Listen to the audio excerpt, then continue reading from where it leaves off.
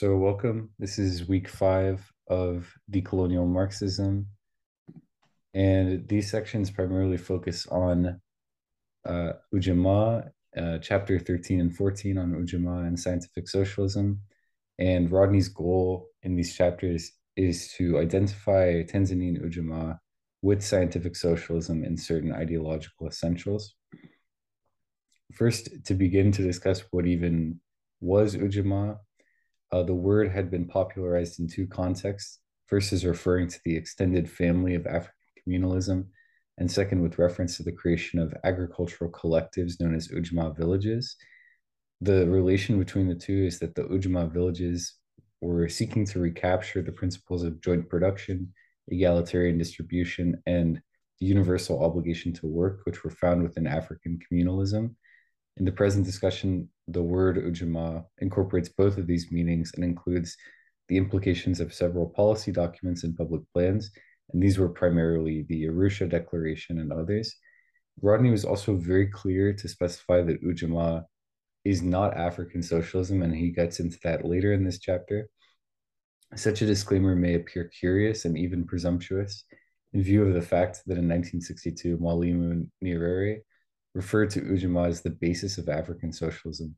But Rodney insists that there are several reasons for keeping the two concepts widely apart, and we'll go into later exactly how he was making this differentiation between scientific socialism and African socialism. So, as mentioned, the main features of Ujamaa were the collective villages that were being run. The word Ujamaa itself in Swahili means fraternity or family. So it was basically emphasizing the collective village as an organizational method of creating socialism, and that was laid out in the Arusha Declaration, which really moved Tanzania away from simply being an independent post-colonial state towards a socialist program and self-reliance as well. The declaration itself, in Rodney's mind, emphasized that it noted that the international character of capitalist production in the era of imperialism had placed the propertied class in the metropoles, while the greater portion of their working force resides in the colonial areas. So Rodney was basically asserting that the Arusha Declaration was very cognizant of the international stratification of labor under imperialism. He also believed that the colonial sectors were showing varying degrees of stratification and class formation as a consequence of their integration into the international capitalist economy in the first place before even decolonization was occurring. So that stratification was advancing, and Ujamaa was simply a recognition of that fact and trying to develop socialism around that fact. And these were recognized in the Arusha Declaration. And he is critical in saying that it had little to say about the development of socialism in the countryside, beyond expressing the opinion that concern of the peasant farmer must be a priority. But the document set the stage for the policy of constructing Ujamaa villages by expropriating the foreign capitalist class. And that was really the main advance that it made, was emphasizing that the foreign capitalist class had to be expropriated. And before then, they had been the major owners of the means of production in Tanzania. Rodney's emphasizing throughout that even in the cognizance of what was just said in terms of the issue of imperialism, Ujamaa simply had to be a different type of socialism. It was looking towards the socialist organization of peasants. It was seeking to revive and perpetuate the collective principles of production, the equalitarian nature of distribution, and communalism. So, not necessarily a socialism in the European sense, but one that was emphasizing the issues of communalism that were not stressed in other contexts. And he was concerned that some self professed Marxists and bourgeois analysts were transforming Marxism into a barren, dogmatic, mechanistic, and unidimensional theory, which led them to reject Ujamaa as a form of scientific socialism. And so he wanted to reestablish what he meant by scientific socialism in order to qualify Ujamaa that way. So he goes back into some of the earlier debates around whether it was possible to construct what could be called a peasant socialism. This was a debate that first took place in Russia, and it was basically proposed by the populists or Narodniks, who argued that under feudalism and embryo capitalism, certain communal forms of organization among the peasantry, namely the община or mir, which were village communes, and the artel, the artisans' cooperatives. Russians of a socialist or anti-capitalist bias contemplated a socialist society qualitatively different from that envisaged by their counterparts in industrialized Western Europe. They argued that Russia could avoid the maturing of capitalist relations within its national boundaries and move directly to a brand of socialism, where the dominant social class was not the industrial proletariat, but rural peasants, living a life that was not far removed from the communalism that preceded in serfdom capitalism. So, socialism on the basis of the peasantry, that, in other words, for lack of a better term, skipped over capitalism and returned immediately to the empowering of the peasantry. And Rodney basically asserts that in Tanzania, there's a lot of similarities to the preoccupations of the Russians in that time. And that's trying to assert a kind of universal analysis between the conditions of Russia in the 1890s and early 20th century to contemporaneous Tanzania. In doing that, Rodney talks about the Marxist view on the issue. He discusses the fact that Marx argued that the rural community was the mainspring of Russia's social regeneration, but that in order that it might function as such, one would have to first eliminate the deleterious influences which then assailed it from every quarter, so that there could be the strengthening of a the община and the Russian peasantry, but that would not be possible unless it was protected from the advance of capitalism, which was occurring at that time.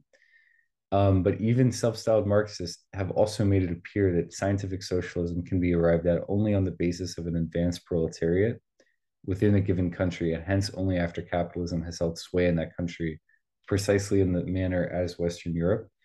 So this is kind of going back to earlier debates we had in this series of readings discussing whether Marxism was applicable to the third world at all, and the contention held that you needed an advanced proletariat, which was basically only possible in Western Europe.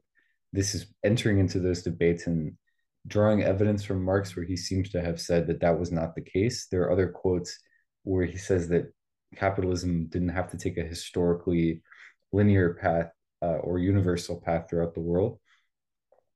But the contentious issue here was whether the peasantry or the rural communes, the община, still existed to the degree that socialism could be built out of them. Lenin was also dealing with this in his analysis of the development of capitalism in Russia, where he convincingly demonstrated that the capitalist process was far too advanced to think in terms of bypassing that stage. In other words, the creation of a rural proletariat and of landlord farmers, which socialism and rural development was interested in avoiding in Tanzania, had already occurred in Russia by the turn of the present century. So there was a rapid development of capitalism in Russia that Rodney nevertheless doesn't seem to perceive as much in Tanzania. So there's still a possibility of engaging among the peasantry, even though in Russia there was a continued existence of feudal and bourgeois landowners, but the peasants themselves had been largely suppressed, and there was a growing rural proletariat in that case. And Rodney's also trying to counteract the view of what he sees as the African socialism being advanced largely by Leopold Senghor. Senghor was advancing a model of pristine socialism where he emphasized communalism, but Rodney did not see that as socialism. Collective production was narrowly restricted on an ethnic, clan, and geographical basis, and the egalitarian principle of distribution was limited by the low level of production, so that societies came nowhere close to fulfilling the needs of all their citizens. Hence, Marx's description of this stage as primitive communism. And it is certainly not enough for Senghor to sound a warning of possible class formation in the present period, when it is obvious that Senegal has already passed through a lengthy and intense historical experience incompatible with the maintenance of communal forms or the practice of egalitarianism.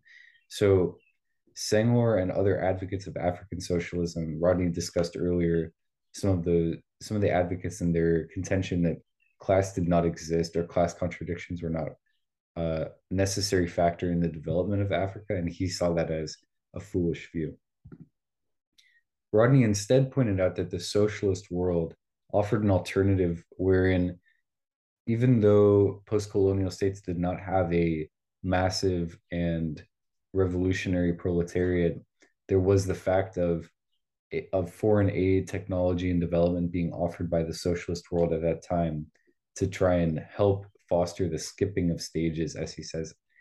The skipping of stages involved in the jump from communalism to socialism is only possible in a given society because elsewhere the intervening stages have existed or are still existing.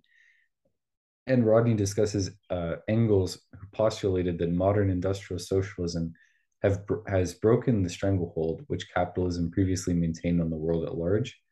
The first condition opens up the technological possibility of building socialism, while the second provides a model and profoundly influences the international political situation.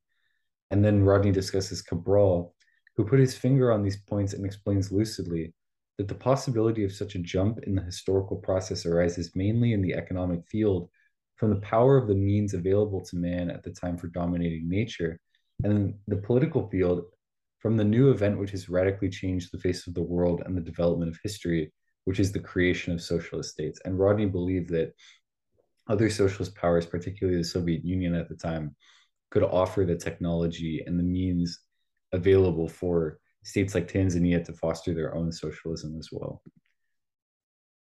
But that led Rodney to a broader discussion of whether Ujamaa itself, if it was going to be basically tailored to the needs of the developing socialist world at large, could itself be a scientific and socialist process. And Rodney argued that in the context of the African experience, that a colony or semi-colony within the imperialist framework can never develop to full capitalist maturity. Africa has experienced almost as many years of capitalist development as Europe, but in our case, the unfolding of capitalism has meant historical arrest and backwardness. Thus, one could never expect capitalism to perform in Africa the historically progressive role it played in Europe.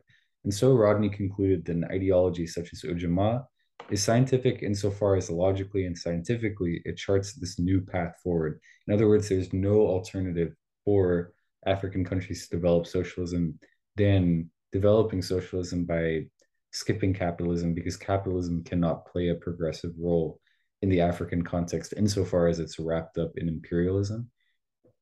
Rodney then argued that the argument that Ujamaa is consistent with scientific socialism is made easier to substantiate because of Marxist conclusions with regard to an obviously analogous situation, that being Russia. The Marxist who considers the stress on traditional African communalism as theoretically incompatible with a scientific socialist approach must bear the onus of proving that Marx's brief application of his own theory was unscientific in the Russian case. So if it's possible for Russia to develop socialism through its own historical tendency of underdevelopment and its own reliance on communalism in the past, then it has to be possible for Tanzania to do the same thing in a scientific Marxist application. But Rodney did have a warning, which we'll explore in the next chapter as well, that African socialism is the inflection which the African petty bourgeoisie have given to bourgeois ideology in an attempt to camouflage from the masses the deepening capitalist exploitation of the neo-colonial era. In sharp contrast, Tanzania Ujamaa has begun to make the decisive break with capitalism. In other words, African socialism never broke fully with capitalism. It would assert that there's a possibility of them living side by side. But Rodney asserted that Ujamaa was making that decisive break and thus could be considered an approach of scientific socialism, in contrast to the approaches of African socialism, which emphasized petty commodity production and what Rodney believed was a primitive communalism. And the conclusion in this chapter is that the insistence on an African identity is a worthwhile corrective, not only to bourgeois cultural imperialism, but also to dogmatic expositions by self-styled Marxist or scientific socialists. Identification with the particularity of experience in Africa is as essential as appreciating the universality of scientific method. When the doctrine of Ujamaa postulates an African path to socialism, it affirms the validity of scientific socialism, in spite of the lack of any declaration to this effect by Tanzanian leadership, and in spite of deliberate efforts to distort both Ujamaa and scientific socialism so as to present them as fundamentally contradictory. In other words, Rodney believed that the particularity of the African experience, without concluding that it was African socialism, which itself became a different political initiative. Rodney believed that while there is emphasis on that history, in particular the history of colonial underdevelopment, a scientific socialism approach was the only approach that could address that history of underdevelopment in concert with the broader socialist world on a path to socialist development. Whereas the attempts to undermine that and present the two as contradictory because Ujima was advancing its own particular interpretation of socialism, Rodney saw that as fallacious. Although, as we'll discuss later on, uh, Rodney's appreciation or his opinion of Ujima would change as time progressed. And he then concluded also that more rigorous assessment of current ideologies in Africa is also a political necessity on account of the possible dialogue between scientific socialists and nationalists. So again, there is more of an awareness that one does not have to discredit one or the other. There can be a kind of integration of these philosophies insofar as socialism in the context of colonial underdevelopment was in some cases taking a nationalistic approach in terms of trying to address a history of underdevelopment, but it itself was not nationalism in the terms of the fact that African socialism, which is purely advancing socialism on a lower basis, on a less developed and non-international and non-universal basis, was a reconciliation with a more nationalistic form of developing socialism. And this leads into chapter 14, Class Contradictions in Tanzania.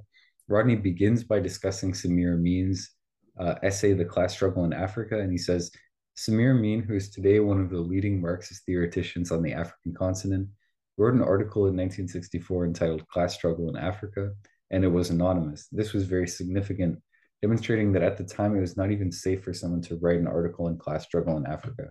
Those were the days when Leopold Senghor and others were parading their theses, which gathered or attracted worldwide attention, theses to the effect that there were no classes in Africa. So this again relating to what Rodney had just stated, which is that African socialism was actively interested in undermining an approach of class struggle in a somewhat universal basis on the basis of analysis that there were no classes. So there was no class analysis to be made.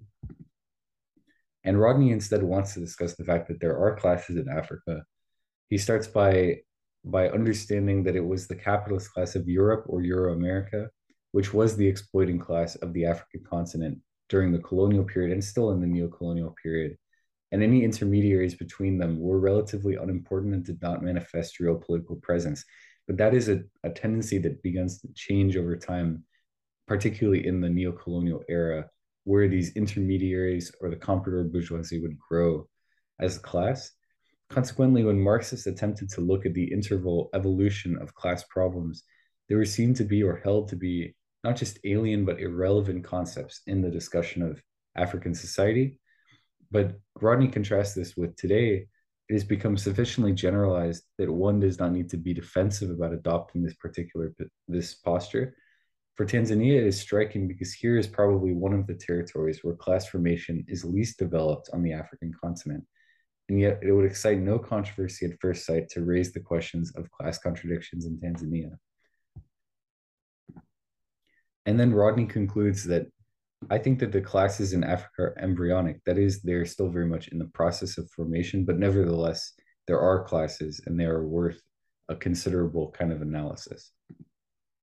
Then Rodney wants to discuss what exactly these classes are. He discusses the fact that basically in the colonial context, in the context of anti-colonial resistance, there had been a national unity that prevented significant class differentiation. But in the post-colonial context after independence, Rodney perceived that there could be a rise of what he borrowed a familiar Russian term in calling the kulak class. In Tanzania, however, analysts who have been looking around the countryside have discerned that, but Rodney asserts they are straining at the evidence. One kulak doesn't make a kulak class. That is to say that in some African territories, there was that small landed class, a landed petty bourgeoisie that was growing. But in the context of Tanzania, because really of the Ujima policies that had been heavily restricted, But Rodney again acknowledges that the petty bourgeoisie, though it's small in Tanzania, is still a class that exists. This would obviously play a role in Tanzanian Ujamaa because it came into the consideration of the principles of Ujamaa as it was expounding Tanzanian socialism. The weakness of the petty bourgeoisie allowed the specific development which we see in Tanzania, which is the development towards what is called Ujamaa or Tanzanian socialism. It seems to me we must try to explain historically why it is that this particular African country made that option. It's not merely a choice, a political choice, which any African state could have made. I think we should look for the conditions which made it possible for Tanzania in 1967 to declare so-called socialism, to announce the Arusha Declaration. And Rodney suggests that the weakness of the particular class, which stood initially to lose from such a declaration, is the prominent reason. That particular class being the petty bourgeoisie, which was weak and small enough to not be able to stand in the way of the declaration of Ujamaa. Rodney says that the mass of the people, workers and peasantry, came out in such tremendous force behind the document, particularly the Arusha Declaration, that I don't think that the small, fragile, petty bourgeoisie could ever have had this confidence, or that anyone in that class would get up and say, we stand opposed to this option. It would have been the equivalent of committing suicide. And Rodney wants to discuss more about what he means by the Tanzanian masses or the working class. In Tanzania, as in so many of the African countries, the working class was small. It was a transient working class with a high proportion of migrant labor, although there has been a fair degree of stabilization of migrant labor in the post-war years. But the working class remained essentially rural, the larger proportion being on the sites of plantations, largely unskilled, either in the same rural occupation or in other spheres such as the docks, where they remain unorganized. So there is this small traditional proletariat, if we could call it that, in concert with a rural peasantry that still exists in the country. And Rodney discusses how over time, as the Arusha Declaration was implemented, it was trying to contest the power of the petty bourgeoisie. There was consolidation on behalf of that class. He argues that the Arusha Declaration was positive, but at the same time, the petty bourgeoisie were able to work out the strategy in which they would use this new intervention as a means of enriching their control over the state. So, in the context of Ujamaa, even though it was attempting to construct socialism on a collective basis, the state power itself seemed to be taken over largely by the petty bourgeoisie. Rodney perceives this as a process of bureaucratization. He argues that whatever the objective of the exercise of transformation, one thing was certain: the petty bourgeoisie intended to maintain their hegemony over the state apparatus. Indeed, after 1967, they used the new policies as a means of reproducing themselves as a class. In a way, this was almost axiomatic, since they were essentially a bureaucratic formation the moment that they nationalized and began to engage in some forms of control over economic production. The bourgeoisie expanded itself or extended itself into those sectors of economic operations. And throughout the text, Rodney points to some very specific examples. I think tourism is the one he points to the most as an attempt to build some kind of industry, but it was an industry that was highly preferential to the interests of the petty bourgeoisie, and essentially is arguing that the approach and implementation of Ujamaa under the Arusha Declaration, which in its initial phases was not impeded by the petty bourgeoisie, nevertheless allowed room within which they could grow and take over aspects of the state and the economy to then develop themselves. And Rodney draws very well on Fanon, I think, to kind of illustrate this point. He says that nationalization has not been enough. In fact, the nationalists themselves, the petty bourgeois nationalists, stopped short at a particular point because of a lack of confidence in themselves. To understand the petty bourgeoisie, again, go back to Fanon and look at the pitfalls of national consciousness in The Wretched of the Earth. He captured that very well, the lack of confidence in the class that is an outgrowth of another historical experience that never controlled anything in its own right. It didn't control production, it didn't control property. It is derived from the colonial system. It hasn't the confidence to challenge that system fundamentally. It is culturally dependent as well as economically and politically dependent. Consequently, they find it very difficult to break with this conception of foreign advisors, foreign management, and so on. And having no confidence to break with these concepts, they therefore rationalize it by saying, well, McKinsey isn't really advising us how to be socialists. McKinsey is merely giving us the technological expertise. We will account for the political inputs. To unpack this, Rodney is essentially saying that nationalization or expropriation themselves, which were taken by the Arusha Declaration, as we discussed earlier, in expropriating the foreign capitalist class, did not go far enough to address the fact that a petty comprador bourgeoisie would simply come in, take those nationalized industries, invite foreign advisors, foreign management, and so on. And even though there was uh, in name, there was ownership by a national Tanzanian ownership, there was still foreign advisors, foreign capital, and foreign management coming in. Specifically, he talks about McKinsey, the consulting firm, coming in and nevertheless implementing exactly what they wanted in terms of imperialist machinations over this industry. And that is what hindered the development of a truly socialist, independent, national industry in a scientific socialist manner is the invitation of foreign advisors to still gain control in a neo-colonial fashion over what is on a sort of superficial level a nationalized industry. And this contributes to Rodney's view of the failures of Ujamaa. He criticizes the policy, even though it has a great deal to commend it. It is not merely a form of social organization of economic production. It is meant to be a social whole, a cultural whole. It is meant to be an environment in which the rural producers resume control over their own lives by participating in running their day-to-day lives, making choices about fundamental things in their day-to-day lives. It intended to put a halt, as Nyerere made clear, to the incipient penetration of the money economy and the class formation in the countryside. It was intended to put a halt to the rise of any kulak elements and to the accompanying rise of the landless proletariat. What has in effect occurred is that only a very few of the functions of this operation have been successfully concluded. The high incidence of bureaucratic activity, of bureaucratic decision making within the context of the Ujamaa villages created a real contradiction between those peasants who are fully aware of what is going on. Once the factories were nationalized, once an institution fell under the National Development Corporation and was either government owned or partially government owned, the petty bourgeoisie imagined that was the end of the process. And as we just discussed, would take over the process and then turn nationalized industry into its own industry, invite imperialist advisors, invite foreign capital, foreign management to come in and call the shots regardless.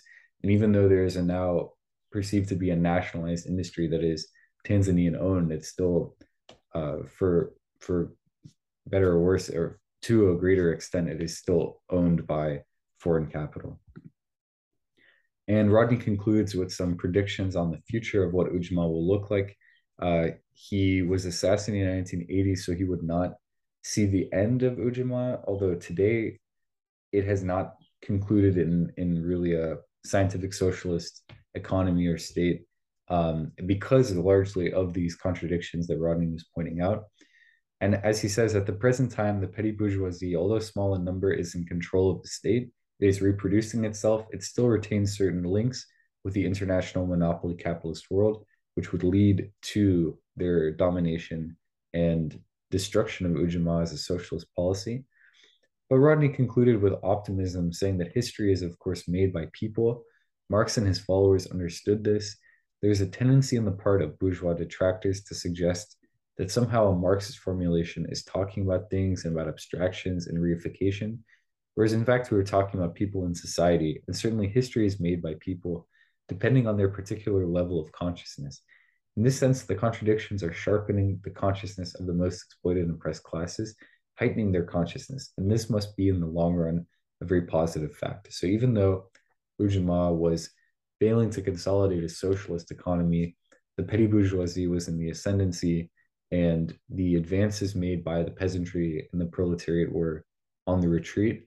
Rodney perceived that this would only serve in the long run to sharpen the contradiction, sharpen the consciousness of these most exploited, oppressed classes, to perceive that even simple nationalization of industry was not enough to develop socialism, as long as international monopolist capital or imperialism retained control over the country. And I think we can also reflect in the what is perceived as the post-Soviet or post-socialist era, in terms of the Cold War delineation on what it means for the fact that Rodney was so emphatic about a socialist world being a world in which it could develop Ujamaa and scientific socialism in the third world. And now, of course, we live in a world where that is not as extensive as it was in the Cold War with the Soviet Union and the Eastern Bloc in Europe. But of course, there are other socialist countries that continue to engage in the third world and develop socialism. And we can think about what that may mean for the process of developing socialism in a country like Tanzania. Thank you. Thank you for the presentation.